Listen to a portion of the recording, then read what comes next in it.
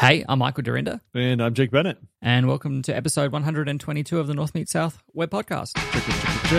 Okay, big news. Number one, shaved my mustache. That was big news number one. Big news number two, I am drinking a root beer float. And apparently, Michael has never in his life tasted root beer because it's not a thing in Australia. Yeah. We've got like shops that import those kinds of drinks here. Mm-hmm. You know, we've got like American candy stores and things like that, and they import all of that stuff en masse. But I don't know, root beer is just not something that I've not like ever considered. Is it a sweet? So it's weird, or is it like a bitter?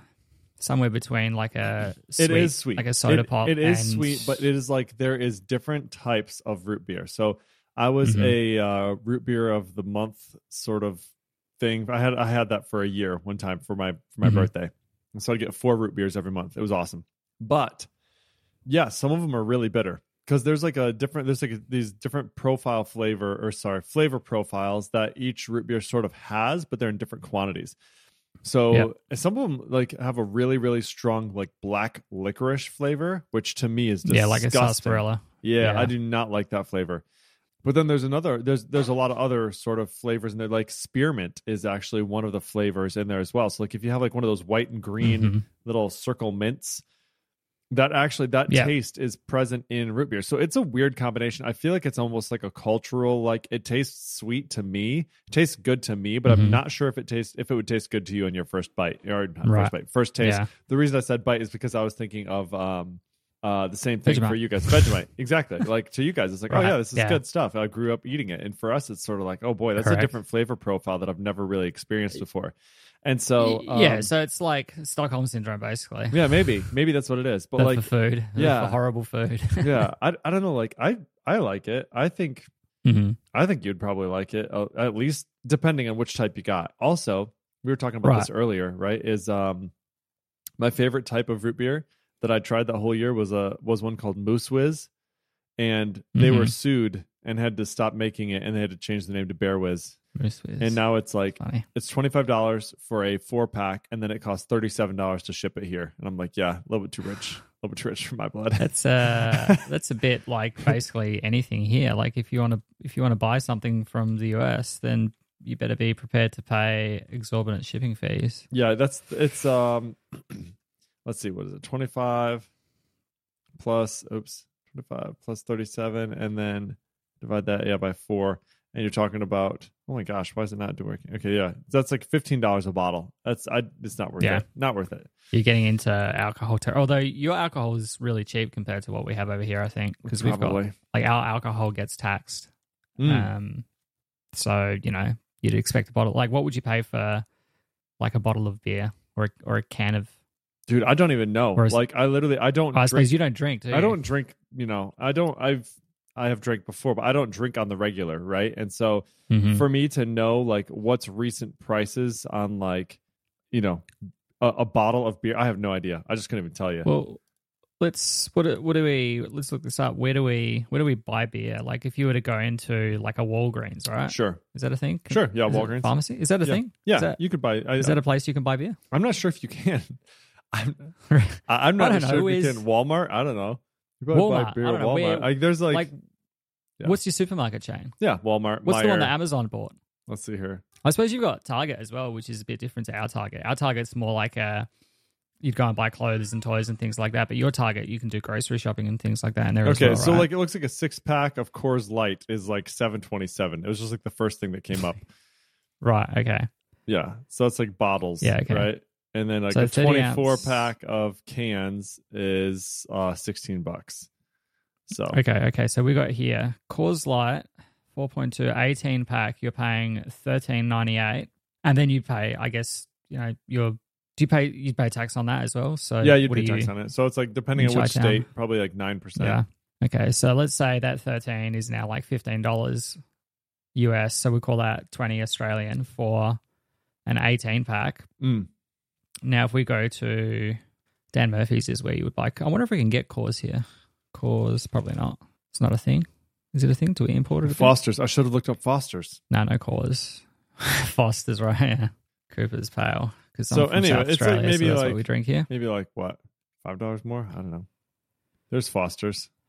Foster's is $2.48 a can. $2.48 a can. So if we were to buy a 24 pack, you're looking at $53. So we're paying twice as much for 6 extra bottles, basically. $4.79 each. Dang. So that's pricey. Yeah, So whatever. Hey, it's vegan apparently. There you go. Beer is vegan. Hey, learn something new every day. So we do have a lot of good stuff to talk about today. Actually, we've got some interesting bits we're gonna talk about. You had mentioned at the top before we got started that we were going to talk. Oh, sorry. One more thing, real quick. Sorry, folks. So they don't have root beer, but they do have like not root beer floats, but like Coca-Cola floats, and they call those. We call it a spider. A spider. And I couldn't begin to tell you why. Like, why do we call it a spider drink? Regional names. In Australia and New Zealand, an ice cream float is known as a spider because once the carbonation hits the ice cream, it forms a spider web-like reaction. Ah. So there you go. So that makes sense. I mean, it's typical that you'd have it with Coca-Cola. You can do it with you could do it with any soft drink, any soda pop or whatever you guys want to call it over there. Like, it tastes fine. Yep. But your Coke is also different to what ours is because you use fructose syrup, I think, in yours, and we don't. So yours is a bit different in flavor. And I've been drinking Coke no sugar for 5 years, so it would probably be disastrous anyway. But yeah, like I used to love it when I was younger. Like, and you'd get lime, not lime soft drink, but a lime spider, different flavor ice cream. But it's usually you would have just vanilla ice cream in a soft soda, drink of some sure, description. as a spider, yeah. Gotcha. But then I think the closest thing that we'd have to root beer in Australia is like creaming soda, which you also have. Yeah, if I'm not, we don't call it creaming soda, we call it cream soda. You call it cream soda, yeah. And then you've got like vanilla cream soda, and you've got brown cream soda and things like that. Sure. Different, yeah, sure. Yep. You don't know. We have cream soda, and then you might have vanilla cream soda. Yeah, I guess cream soda isn't typically vanilla. Yeah, so you do. You'd have both, right? Yeah. Anyway, and there's a specific flavor of it that we get here that you have over there, which is it's not Dr. Pepper. Mug. I'd have to see a picture of the can to know it if I saw it. But yeah, we get that imported over here. Gotcha. Bundaberg makes it in Australia, which is a pretty nice one. You have Bundaberg over here. I've seen some. I've had Bundaberg root beer before. Right, yeah. So Bundaberg is in Queensland. They make a burgundy creaming soda, which is made with, I think, red grapes, maybe. Oh, interesting. Which is pretty nice. There's Kirk's, Bundaberg, and Bigfoot are the ones that make it here. Yeah. Yeah, it's funny that they have Bundaberg root beer here, but you guys don't have Bundaberg root. You just have Bundaberg cream soda here. Cream soda there. I assume you'd have Bundaberg rum as well. A&W is the. There you go. Yeah. Yep. That makes sense. Anyway, so yeah, very highly technical discussion to open this one up. Indeed, always fun to learn about the cross-cultural stuff. It's like I was watching. I fall into the TikTok well. I think we've spoken about this before, and I go in there like at bedtime, and then it's 1 o'clock, and I'm shouldn't have done that. But there was Trevor Noah was talking about this new Lizzo song, and how like the language is different. Like she used some terminology in a song of hers that is quite common with, black culture in America, which is like to spaz, which means to like party. We're going to have whatever. Now, in Australia and in the UK, like spaz is usually used as a derogatory term for like people with a mental disability or a mental something like that. And so someone pointed that out to Lizzo, and Lizzo was like, I didn't know that. I'm sorry. And she changed the words of the song, and then like everyone piled on because like, why would you do that? Like, and it's like this is the thing. Like, if someone tells you something is like offensive or it means something different in a different part of the world, it's not like, okay, well, I don't care. It's like, oh, well, I didn't know that. It's about, changing your understanding and broadening your horizons and things like that. So I think, she's absolutely done the right thing to sort of say, okay, I recognize that this is different and I'm just going to change it. Like I've just gone and changed the words to my popular song because I didn't realize that it had a negative connotation in a different part of the world. And everyone's like, why would you do that? Yeah. I mean, we wouldn't have I don't think I would necessarily tag it as somebody that has a mental disability, but like if you called somebody a spaz, it certainly wouldn't be a compliment here. It's like you're spastic. You know what I mean? Like you're unpredictable, you're crazy sort of deal. Mm-hmm. Anyway, hey, let's talk about some Saloon, shall we? You mentioned that you wanted to talk about Saloon a little bit, so let's talk about it. What do you got? What's going on? Yeah. So I've not used it. This is not a thing that I have used, but it's something that's come up on, when we're on Laravel News, we've talked about it. We've had Sam Curray on our show to talk about this in the past. And what Saloon does is it gives you the ability to kind of encapsulate HTTP requests to third-party services, to external APIs and things like that behind these classes. And so you can have like a class where you define the base URL. For those listening along, this is on stream, so Jake can't see this either, but I'm looking at it on my screen right now. Yeah, you're looking. Okay, cool. Yeah, so you've got the ability basically in your application to define a base URL, and then you've got default configurations and all that kind of stuff. But then you create request classes for each of your endpoints, and you define specific endpoints. So you might have an integration with GitHub, and then you'd have like a folder, app services GitHub base request, which sends you a base URL, and then you've got, they have the notion of connectors. So the connector is responsible for setting the base URL and setting up all the scaffolding for that. And then you've got define endpoint, which is where you would specify like, I need to go in the GitHub example to fetch the activity stream of a repository. And so what I've been thinking of this context. So I work for a financial services company where we do asset finance, and we're in the process at the moment of integrating with all of our lenders that provide APIs. So you would be possibly unsurprised to know this in the financial services world, that lots of things are done by spreadsheet, like spreadsheets for days, quote calculators, serviceability calculators, all that kind of stuff that determines whether or not you can be lent money is done using, not like these are not simple, like these are very complex spreadsheets, but a lot of it is just like calculate these values and plug it into a giant matrix and figure out like where you land, and this is, what you can do. So, but for the ones that we're integrating that have APIs, we've kind of got like a very loose structure around how that looks. And then it's essentially re-implementing the same thing over and over again to do a quote and to submit an application to a lender. And so what I'm trying to look at, and the issue that we have is that we're still on Laravel 6 and we're not quite ready to start migrating it. So we can't use things like this, but the notion of this like connector request object is very interesting to me, because what I wanted to talk about was how conceptually you would do this, where you've got like some abstraction that sits on top of the lender itself. And whether it's like, I loosely, I think it's just like an interface. You'd have an interface that's like a get quote, submit application. And that would take our data model, send it through those things, transform it, because each individual lender is going to have their own like structure, fields that you need to translate to. And so I think what I'm trying to get at is, okay, how do we start from our data structure, pass through some common interface that does the mapping, and then sends the request, gets the response, translates that back into a unified interface, so that when we're creating new lender integrations, it's all the same. Yeah. From a consumption point of view from within our application. Like all we need to do is say like this lender, this application, get a quote, and it handles all that transformation internally.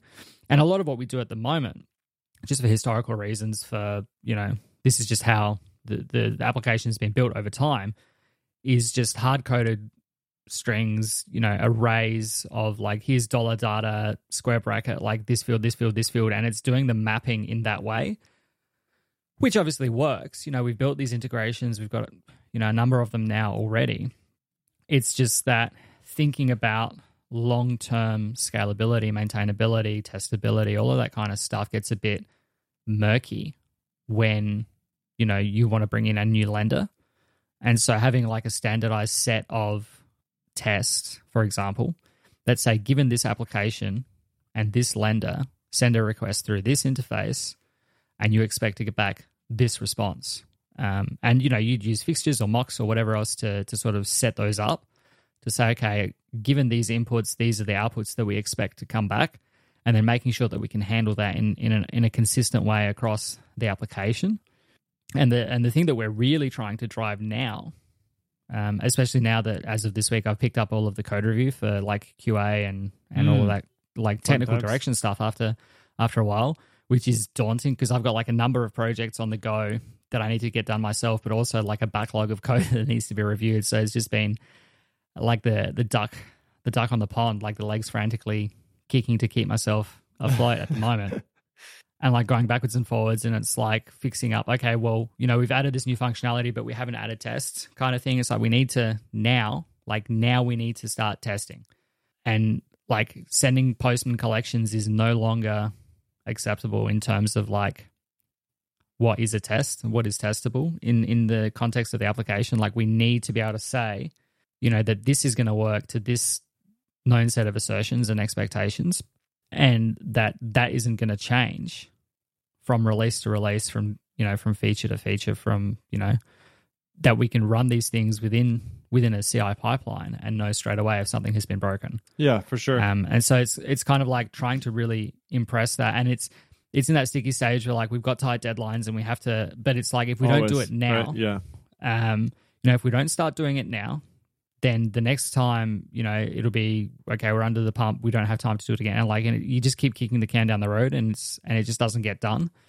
And because there's like not any experience within the team of doing it, a lot of it comes down to like, okay, how do we do this in the first place? And then sort of introducing it in such a way that we're going to get meaningful tests without kind of slowing down our ability to develop features towards these deadlines.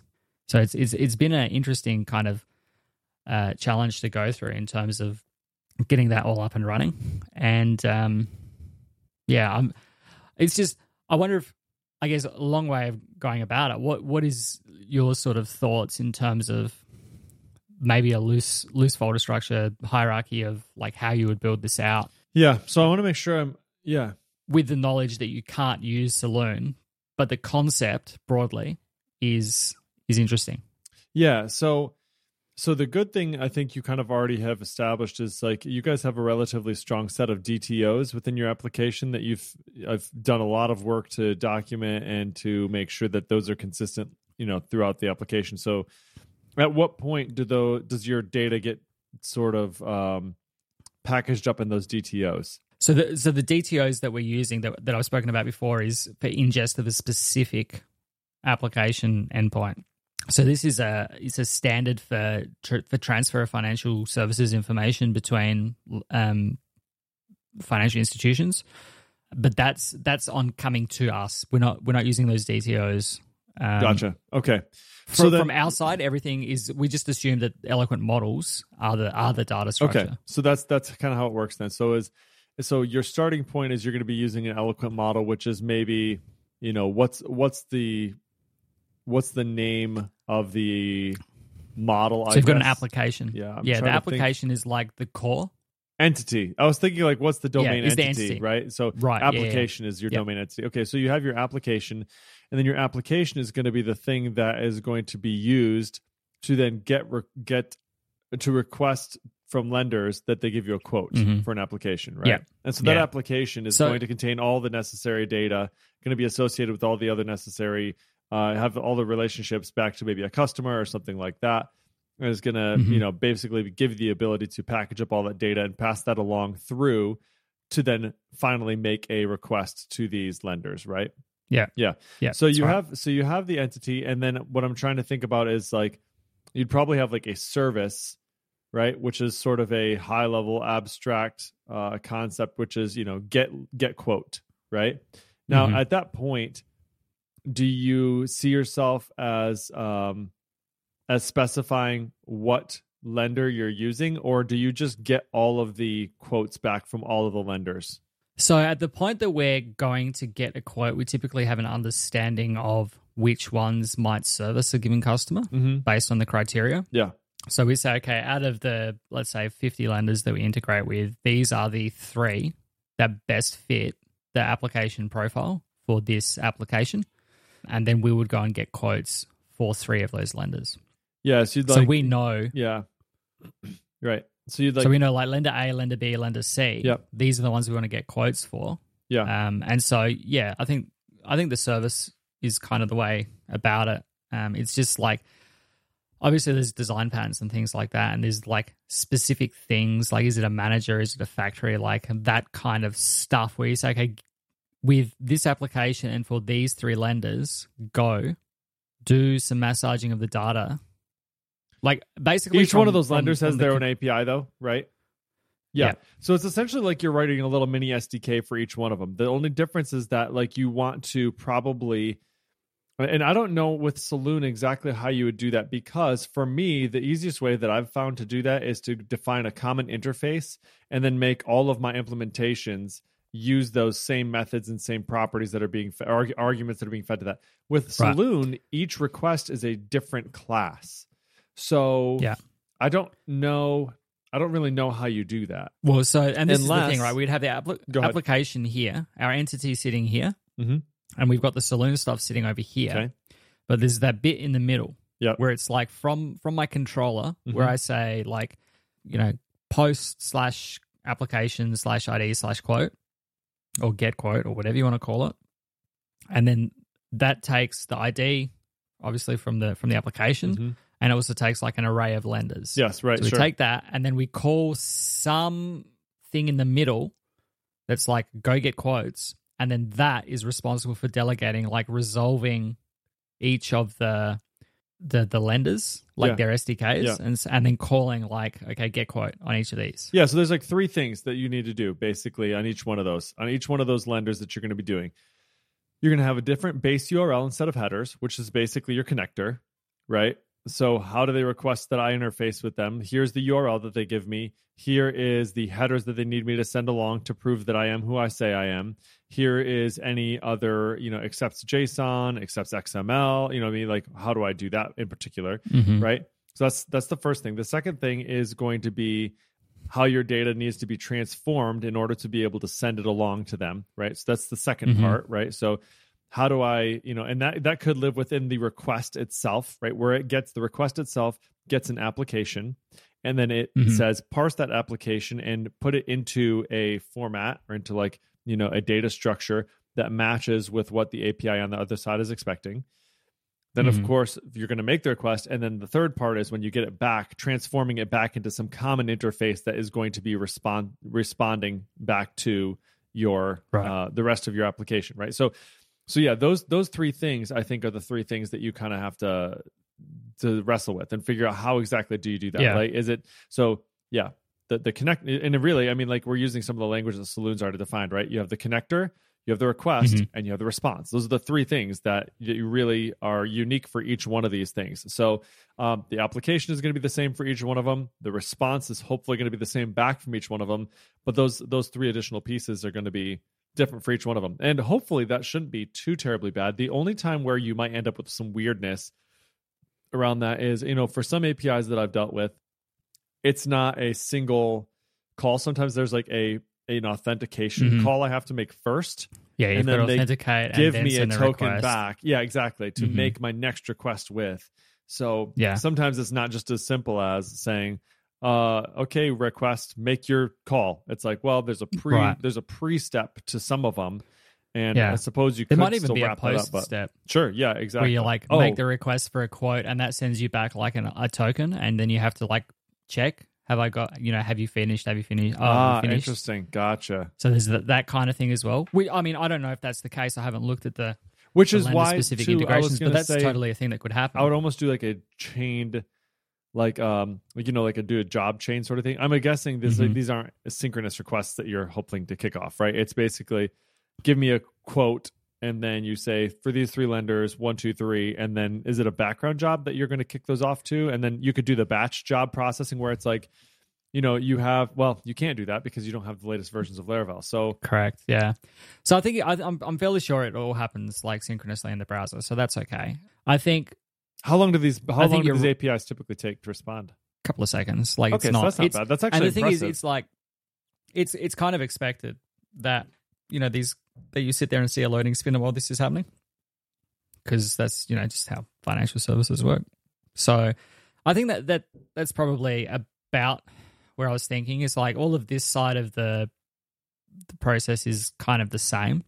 It's always going to be a request with a bunch of lender IDs that we map to then, classes that handle it. We send that through some manager service class that then goes, okay, for each of these, I need to go and new up this class. Yeah, that'd be like and a then factory. fire off the request. Right. And then I think this is where we see DTOs again, is that we have like a quote response DTO that then is responsible for like being the canonical, like this is what we want all of the data to look like when it comes back, so that we can then take that and then present it in our application.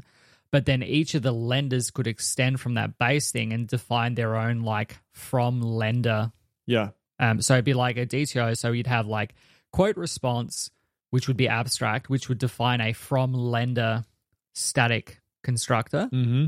And then that would take the request, the response from the lender, the response from the lender, and it would be responsible for then mapping the lender fields onto the DTO. Yeah. So that that when we're handling the response to then, display that back to the user, you could just like for each responses as response, and that is a quote response DTO, and then like amount will be there, maximum term, balloon, all of these things would be there in a consistent format, and then each of the individual lender response handlers, like DTO handlers, that had extended from that abstract class would be responsible for mapping it. And that kind of unifies the interface from the consumption point of view to then get that data back. Yeah, because otherwise it's going to be a total mess. I mean, I don't know how you would even do that if you didn't have some standard, DTO that you wrapped that sort of response, or not wrapped, but transformed it to. Because, what you want to do, obviously, is you want to be able to, as much as possible, eliminate conditionals when dealing with these sorts of things. The fewer paths you have to go down, the better. Now, there are going to be spots where you have to split off, obviously. But as much as possible, being able to limit that to like a single class, right? So once you've specified what that is, here's this lender. Okay, well, I know how to take an application and transform that for that lender. It's no longer conditional at that point. You've told it. Right. This is the lender. Here I go. Okay, now I'm in with the class, and the class knows what it's getting. The class knows how to handle itself. But I think the mistake people make is when they try and do something like, we're going to have a single thing that is going to be responsible for determining the connector, and then also conditionally say like, okay, if it's this lender, then make this little change. And if it's this lender, then do this little change, all in one place. Right. That's a disaster. Yeah. That's a freaking disaster. And it's really difficult to test too. So I would break them all out into their own classes. People are kind of, from what I've observed personally, is that people are kind of scared of creating new classes, because then they get this paralysis around like, what do I call this? Where do I put it? Like, and I like JMac's kind of methodology with that is just put it in like a blah folder, or like just doesn't matter what it's called, just shove it all there until the pattern reveals itself and then move it. Yeah, kind of thing. Because once you have an understanding of, okay, these are all the things that are the same, these are the things that are different, this is how we need to group them up. And it might just be that it's like, lenders / quotes, lenders / submissions, and then inside of that, they've all got their own like duplicated folder structure, but it's like lenders / quotes / lender A / DTOs and requests and responses. And then you've got like your thing in there that is responsible for like the quote response handling and all of that kind of stuff. You even honestly could. You could all have it in a flat folder structure. You could. You like totally could start out that way. And the reason I say that is, so I've been working with our new developer trying to do this as much as possible. For him, what a holdup has been is he'll get partway through and he'll look at it and say, this is messy, I should clean this up. And so he'll clean it up, and then but the feature still isn't done yet. So now he starts adding on to it again, and it's like, but I've already made some decisions that are hard to kind of go back on. So now I've really lost a lot of the flexibility that I can have as far as what solutions are available to me. So I told him, trying to help him understand like the red, green refactor whole thing, I was like, dude, write the ugliest code you can write to just get it to work. Like the illustration I gave is sort of like, if you have a person who's like working with clay and they're trying to like make a pot, right? They don't start with the bottom of the pot and then try and add more clay after. Like they put all of it on at the very beginning. You got to get all of it out there first before you can start shaping it. Like you just got to have the code before you can start making it look good and even breaking it out and abstracting it. Otherwise, you're going to make decisions that are going to influence or otherwise hinder your possibilities that you have available. So it might even be worth if you literally just, I know I just said a minute ago, don't do the whole conditional thing, but just to be able to see it all in one place, if you did just chuck it all in one spot and then be like, okay, here are the common things. We know we're going to extract from this, but let's just get it all in the same spot first and then start pulling it apart after we see the common patterns that are there. Yeah. I think that's like we're kind of there. Like I have seen some of this abstraction, but we like static helpers and static like service locators and things like that. So anytime we need to like potentially create some duplicate, like anytime we have something that may be used in multiple times, we create like this static class that's got a whole bunch of getters on it. And I'm like, okay, we're going to nip that in the bud, because every time you do that, they go and like start querying the database, and it's like, and these are those like quote dangers that other people have blamed Laravel for, sort of deal. Have blamed Laravel for, like, because it makes it so easy to do this stuff that, you know, it's obviously the framework's fault. And the framework lends itself to it for sure, but it also allows you to basically do whatever the heck you want, however you want to do it. And that just happens to be the simplest way. But we've been fighting with like slow pages and like N+1 queries and things like that just crop up all the time because I've seen these things like that. And so I'm not sure I understand exactly what you mean. So like, are they using just static, like public static functions? Is that what you're saying? Yeah. Or they're using... I say it's a static class. It's basically a class that only has static methods in it. Okay, yeah. So they'll have like public static get lender name.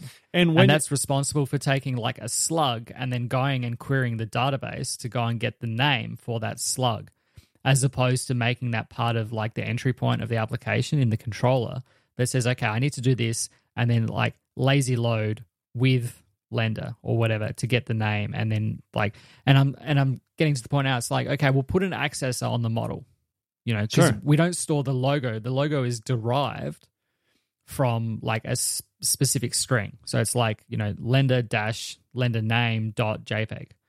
And so they've created like this static method on the, like in this static class that takes a string, queries the database, gets the lender, then concatenates these things together. I'm like, if you've already got the lender, put this on the lender model as an accessor to do that. And that way, if it ever changes, it's all in one place. It means you can test it in one place. And it means that if in the future we go from using a computed value, a computed property for the lender using an accessor, to storing the logo as a field on the database, you don't have to go and update a whole bunch of code to change like how this is happening, because you just reference that field, you delete the accessor, kind of thing. Yep. So there's just like a lot of these things which are probably brought in from other places. I know that we've spoken about some patterns that I've seen in the code base that are like very CodeIgniter inspired, where it's like instead of creating like a class that does something, you have a class that news up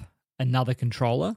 That then calls methods on a controller, which I've never used CodeIgniter, but I've heard that's a CodeIgniterism. Yeah. And so I'm like, this is fine, but number one, don't call it a controller, because that's not what it is within Laravel. And number two, use, you know, dependency injection, use the container, use the app make or whatever else. Don't new these things up, because then we get places where we're integrating with box.com. Okay. And in development, in testing, we don't actually want to hit that. We want to use a fake. But because we're doing, you know, new box whatever, as opposed to resolving that from the container, there's no way to mock that, to swap that out. Like, because, you know, in testing you would just swap that out with a null object essentially, or just something that returns static values. So now that I'm starting to see more and more of the code, and it's hard for me, because I see these things and I say, let's not do it like this. Let's do it, you know, the proper way. Sure. And it's like, it comes back on the developers that are like, you know, you've been here 5 minutes. Why are you making us change the things that we've been doing the whole time? And it's like, well, we're at the point now where we need to sort of start thinking about much bigger scale. We just migrated to AWS 2 weeks ago. And this coming Monday, which will be yesterday by the time this episode comes out, we're going to start seeing a huge influx of users. And I'm like, this stuff ain't going to cut it anymore, because it'll get us so far because we've over-provisioned our application services and our EC2 instances. And everything's hugely over-provisioned at the moment. But throwing money at the problem is not going to solve underlying architectural issues. It's not going to solve underlying technological decisions that we made in the past. And we can't keep repeating those things to move forward. Yeah, I had this exact situation with an app that was built. I had a part of it. I had a part in building the initial portion where users would sign in. So like I handled, it was like OAuth back in the day, and when it was still sort of complicated and sort of the basic bones of it. But then they added this group feature that would track all these views. It was almost like an analytics thing. It would track all these views to a link that you had provided and all that stuff, right? So you could do that individually, but you could also be a part of a group. So think like, okay, if I want to find all of the visits for all of the users that belong to this group, but only from the time that they joined this group, because I can't count them for all the ones that they did before they joined this group. Like you could see how those queries could quickly get out of control, right? And so we did way over provision this thing and continued to do so. And at some point we literally ran out of it was not worth the money that it was costing to keep up with it. We literally had to like turn off the group feature. It was like, this is insanity. Like it was crashing the server. Yeah. And it was just, couldn't do it. And it was like, it was going to cost us like $5,000 a month to keep this thing going. It was like, it's not worth it. You can't do that. So you're correct. I mean, it will work for a while as long as your needs aren't too great. But there is a ceiling to that thing, and at some point it becomes more expensive to run the server than it does to have the developers fix the problem. Yeah, it's the same kind of concept of like you can't outrun a bad diet. Yeah, sure, right, yeah. If you are consuming more calories, if you're eating root beers, then you are, or if you're drinking root beer floats at 11 o'clock, yeah, right. If you're consuming more calories than you're burning, like the root beer float is like 4 hours of running or whatever else, that kind of thing. It's the same kind of thing with data. Like if you're running 500 queries on a page when you could be running 4, you can throw money at the problem only so far, until suddenly you go, well, we can't afford to spend any more money on more resources. We need to, and like I recognize this very early on, and I've been saying this basically since I started. I'm like, we can throw hardware at the problem now just to get us by. Because we were kind of on tight timelines in terms of like we've got to move by the 1st of July. We've got to get, onto AWS. We've got to be ready for this influx of users. That's fine. So we over-provisioned everything heaps. But, if you've got like 1,000 users hit your application and they all hit the same endpoint, and that endpoint is running 300 queries to return some data, that's, 300 users by 1,000 queries. Yikes. Oh, sorry, 300 queries by 1,000 users. Yeah. Like, it's going to be problematic. And this is where like those static classes are problematic. Yes, you get the desired outcome. You get the result that you're looking for, but it means that you've loaded the application. The application has loaded the lender. The lender has then gone, I need to go and get the name. So I need to go and like call this static method, which then queries the database 2 more times to then come back. And it's like, do we not see, yes, it works. Understand that it works. Can we keep doing this? Absolutely not. And so it's like, it's having that conversation. And it's like, this is not about how you're writing code. This is not about you. This is about the long-term scalability and maintainability of this application. If we can fix these things, like the permission system that we have makes me very sad because it does query and requery, and it's like every time you do a check, like it doesn't cache. Sorry, it uses the array cache because of some complication. I don't know the exact specifics of it, but they couldn't use like the file cache or something like that. So they use the array cache, and they say like cache : driver or whatever it is, parentheses array. And then they say remember, and then they give it the key, and then they say remember this for 24 hours. I'm like, you can't remember something in the array cache for 24 hours because the array cache only exists for the duration of that request for that user. Yeah, that's what they use, or the array cache in like testing. It's like, right. It's not actually doing anything. Yeah. Yeah. So there's little things like that. It's like we need to make it work, so we make it work for now. But like they've never really had any insight into no debug bar because we're using it's all API. There's nowhere to put debug bar. You never look at that, right? Yeah, you can't put debug bar into an API because it just doesn't work. So there have been scenarios where I've needed to profile where I've dipped into Telescope, which is beautiful because it means that I can like run that in Postman, hit that endpoint, and look at Telescope and see what just happened and go, holy moly, that just ran 600 queries. Why? And so, I think we spoke about, I tweeted about it for sure, that we got like an endpoint from 8 seconds down to 1 second just by removing N+1 queries. Yeah. So, those kinds of things, you just need to, and like, it just hasn't been a factor for consideration because it's just been like, build this thing. And now it's like, if you want to keep this train rolling, we've got to start thinking about it now before it gets out of hand. Because once we get going too far, once they're taught that stuff, like it's easy to remember. It's just like when the only goal in front of you is hit the deadline, then yeah, sure. that does happen, right? It's just like just get it working. It doesn't matter. Yeah, but eventually, it's when the proof of concept becomes the production deployment. Yep, exactly. So yeah, it's just like, and they're receptive to it. 100%. That's awesome. I get it. That's key. Which is great. It makes me feel a little bit less bad about telling them not to do the thing that they've been doing for the last 3 years. Because like it's hard as an outsider coming into a business where people have been there for 3 years and you've been here for 6 months and you're like, we can't do this anymore. And they're like, why not? We've been doing it for 3 years. It's like, well, because no one has really looked at it at this way. And like the CTO, to his credit, he's been fantastic at making sure that we build like exactly what we need. There's diagrams and there's like ERDs and everything is like super well thought out. Like it's probably the most comprehensively documented and thought out application incredibly that I've ever worked on. That's incredibly rare. But this is the thing, like we don't have any of the other stuff. So it's very well documented. We know everything that should happen. It's just that we don't have like the test in place, the automated test, to say that this is definitely what's happening.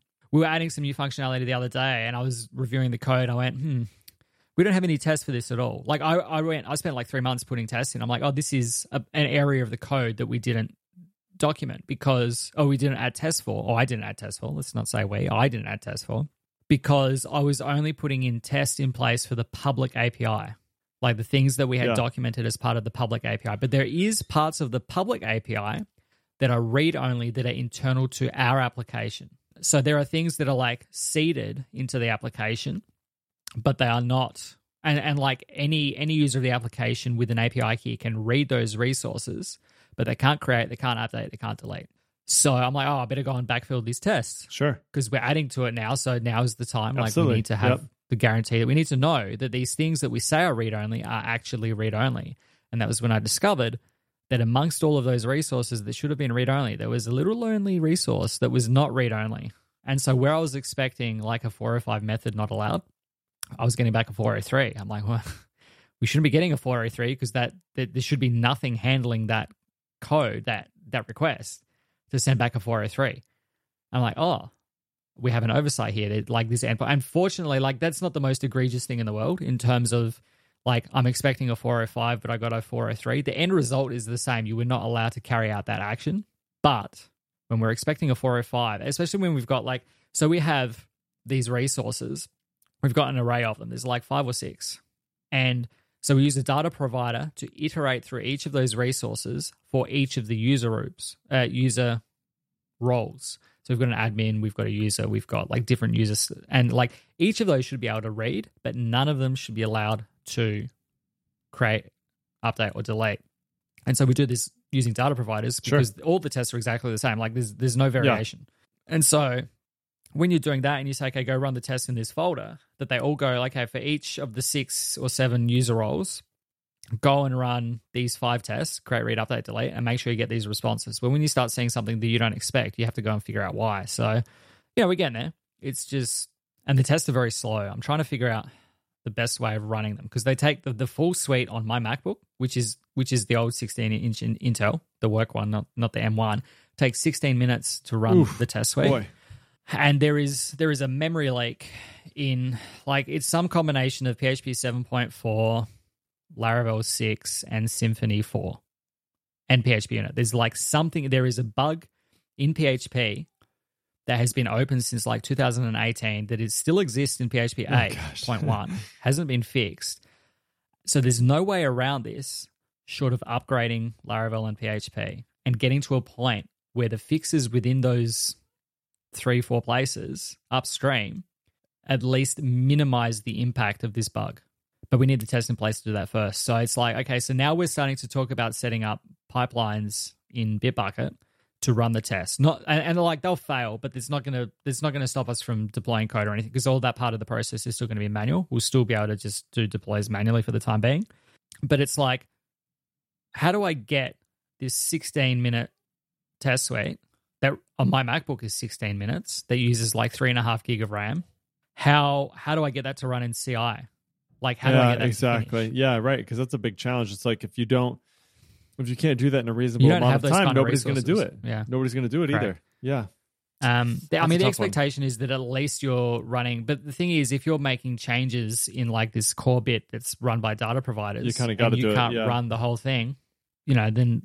Then like they write the code, they send it for pull review. I run the test suite. And I'm like, there's errors here. I'm like, well, I couldn't run the test. I'm like, well, see, that doesn't help anyone. Yeah, exactly. And you can't be upset at them for not running the test because it's just not capable of doing it. And the feedback loop is just so slow. Yeah. So I think what I think is going to work, and what I was running some benchmarks on before, was to split up the test suite. So we've got like the lint, which goes through and runs like composer check style, which goes and runs PHP CS fixer with a -- check or whatever it is. That will fail the build straight away. Like if your code is not conforming to code style, we're not going to run the rest. Then I'm going to run the unit tests separately because they'll run really quickly. I say really quickly. It's still like 4 minutes, but it's 1,600 odd tests. And then these automated kind of data provider built ones, I'll do as a separate thing. And then there's another set of like feature tests that I will run separately again. So essentially my test suite, I'm going to split up into 3 using PHP Unit's group annotations. Mm-hmm. So I can say like the first test exclude this comma, and then like, and so I've just grouped them as like slow. Yeah, exactly. And then another step in the pipeline will be to run the slow ones, and then another step in the pipeline will be to run the resource ones. And theoretically, I can run those 3 in parallel. Yeah. So, one takes 6 minutes, one takes 4 minutes, one takes 7 minutes. Okay, well, that 7 minutes part total of the then. test will take 7 minutes total instead of 20 minutes in death. Yeah, we ended up doing that in one of our larger applications. One of the ones you worked on, actually, Wilbur Pay. Mm-hmm. Yeah, we had when we went from Travis CI to GitHub Actions.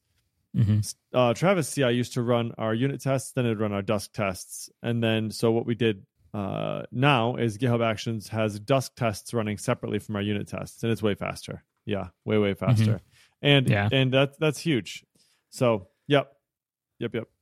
Yeah. So we'll see how that goes. I'm kind of in 2 minds about it because I want to get it set up because we kind of need it for assurance for the stuff that we're doing at the moment. But I also want to move to GitHub, and I'd like to do that first if I can, so I don't have to set it up on Bitbucket and then have to go back and set it up on GitHub again a second time. So we'll see what happens. But it's just busy. And then we did the AWS migration last week, which went fine. My piece was like 16 minutes, start to finish, from like including backing up the existing database, migrating it to the new server, and kicking everything over. So you finished migrating in less time than it took to run the tests. Yeah. And then the rest of the team had to go through and do like the manual test to make sure that all of the pieces were working. That and like it was fine. We had done it once. We'd migrated the entire application to staging and run through everything, so we knew what the test plan was. It was just a time-consuming thing that we had to go through and do all that stuff. So it was like a bit over 2 hours that it took to do that. But that process went fine.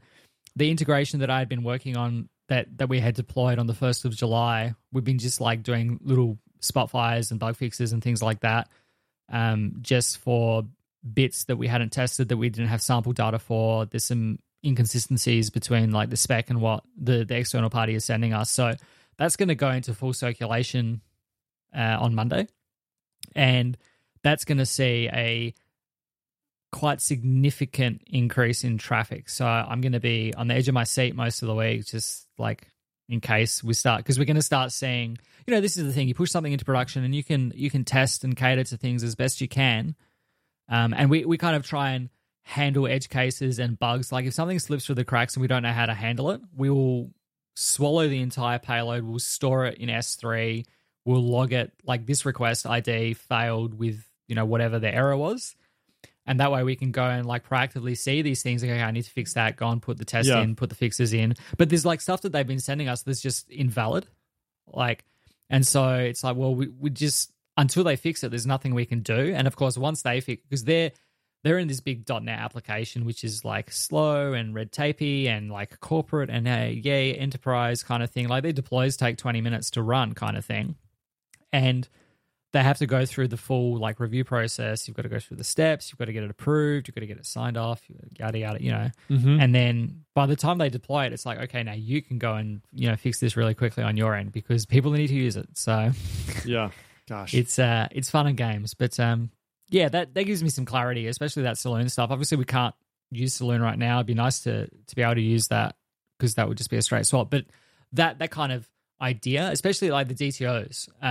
DTOs and value objects I've seen a great use for, like in this lot of work that I've been doing, being able to just kind of know that the data that I have inside of my application is already valid and not having to worry about like validating it anywhere. Yeah, exactly. That's like always the huge pain. Mm-hmm. Once I have it massaged into the format prescribed by the DTO, I know that everything there is valid. Yep. Because the DTO will have like failed ages ago if it was not valid. So that's something like if you're handling external data to your application that can come from different places and you want to massage it into like a common format, DTO is beautiful. And then, those are the takeaways, I think. Frank de Jong actually has a really good post on something like this called it's on his blog, Frank on Software. But he talks about where does his validation live, and this was a huge thing that I had with one of my previous developers, where he would literally validate all the way down the chain. Every step he was going to use something, he was checking if it was valid, and it was just super cumbersome. And what it ended up doing is it muddied up the code everywhere. Right? You're always checking over and over and over and over and over again, and then every test was checking over and over and over and over and over again if it was right. And it's like if you pass in a object, if you pass in a value object, you pass in a DTO, then you know it's good, and so you don't have to do that, right? So Frank talks about some of this, like where does this live, and then he talks about basically shapes and types. So how quickly do I need to get it out of the request and into a DTO? Right. And so he talks about that. I won't talk about all of it here, but maybe we can share it in the show notes. It's a really good one. I'll send it to you in our Telegram chat here, but I think it'd be helpful for sure. Hey, we should probably wrap this one up. We're getting close to an hour here. So any final words? No, I think that's it. Maybe if you try a spider, you should tweet me and tell me what you think. I will. Maybe I'll do that. Maybe I'll try it with my kids this week. We'll see. Next time, I would love to talk about using S3 to upload directly without using Laravel. So, you can use Laravel to handle large file uploads, right? But what you have to do is you have to change your upload max file size and a couple of these different things to allow your application to handle large files, and then it also eats up resources on your server. But you can uploading to you, and then you uploading to S3 as well. Exactly, the two-step. And so you can get around that by using pre-signed put requests and something like FilePond or DropZone or something like that. There are a couple caveats to it, though, and some things that we discovered that I think are worth mentioning to anybody else who might be interested in doing something like that. We basically wanted to duplicate or replicate Dropbox file requests, where you essentially send somebody an email and say, hey, you have a large file that you can't send through email because of email size limits. Can you put it here instead? And then when they put it there, it uses S3 to upload it, just like I was talking about, without hitting Laravel. And then what we do is... And then gives them a signed URL. Exactly. Gives them a signed URL through an email to, because you can't attach that to an email. You have to send a signed URL to allow them to download it. So anyway, we sort of replicated that and learned some cool lessons along the way. So I'd love to talk about that a little bit too. And SES emailing. There were some interesting things I learned about that as well. So next time, we'll talk about those next time. And it'd be fun. Okay, everybody. Thanks, everybody, for hanging out with us today. Find show notes for this episode at northmeetsouth.audio/122.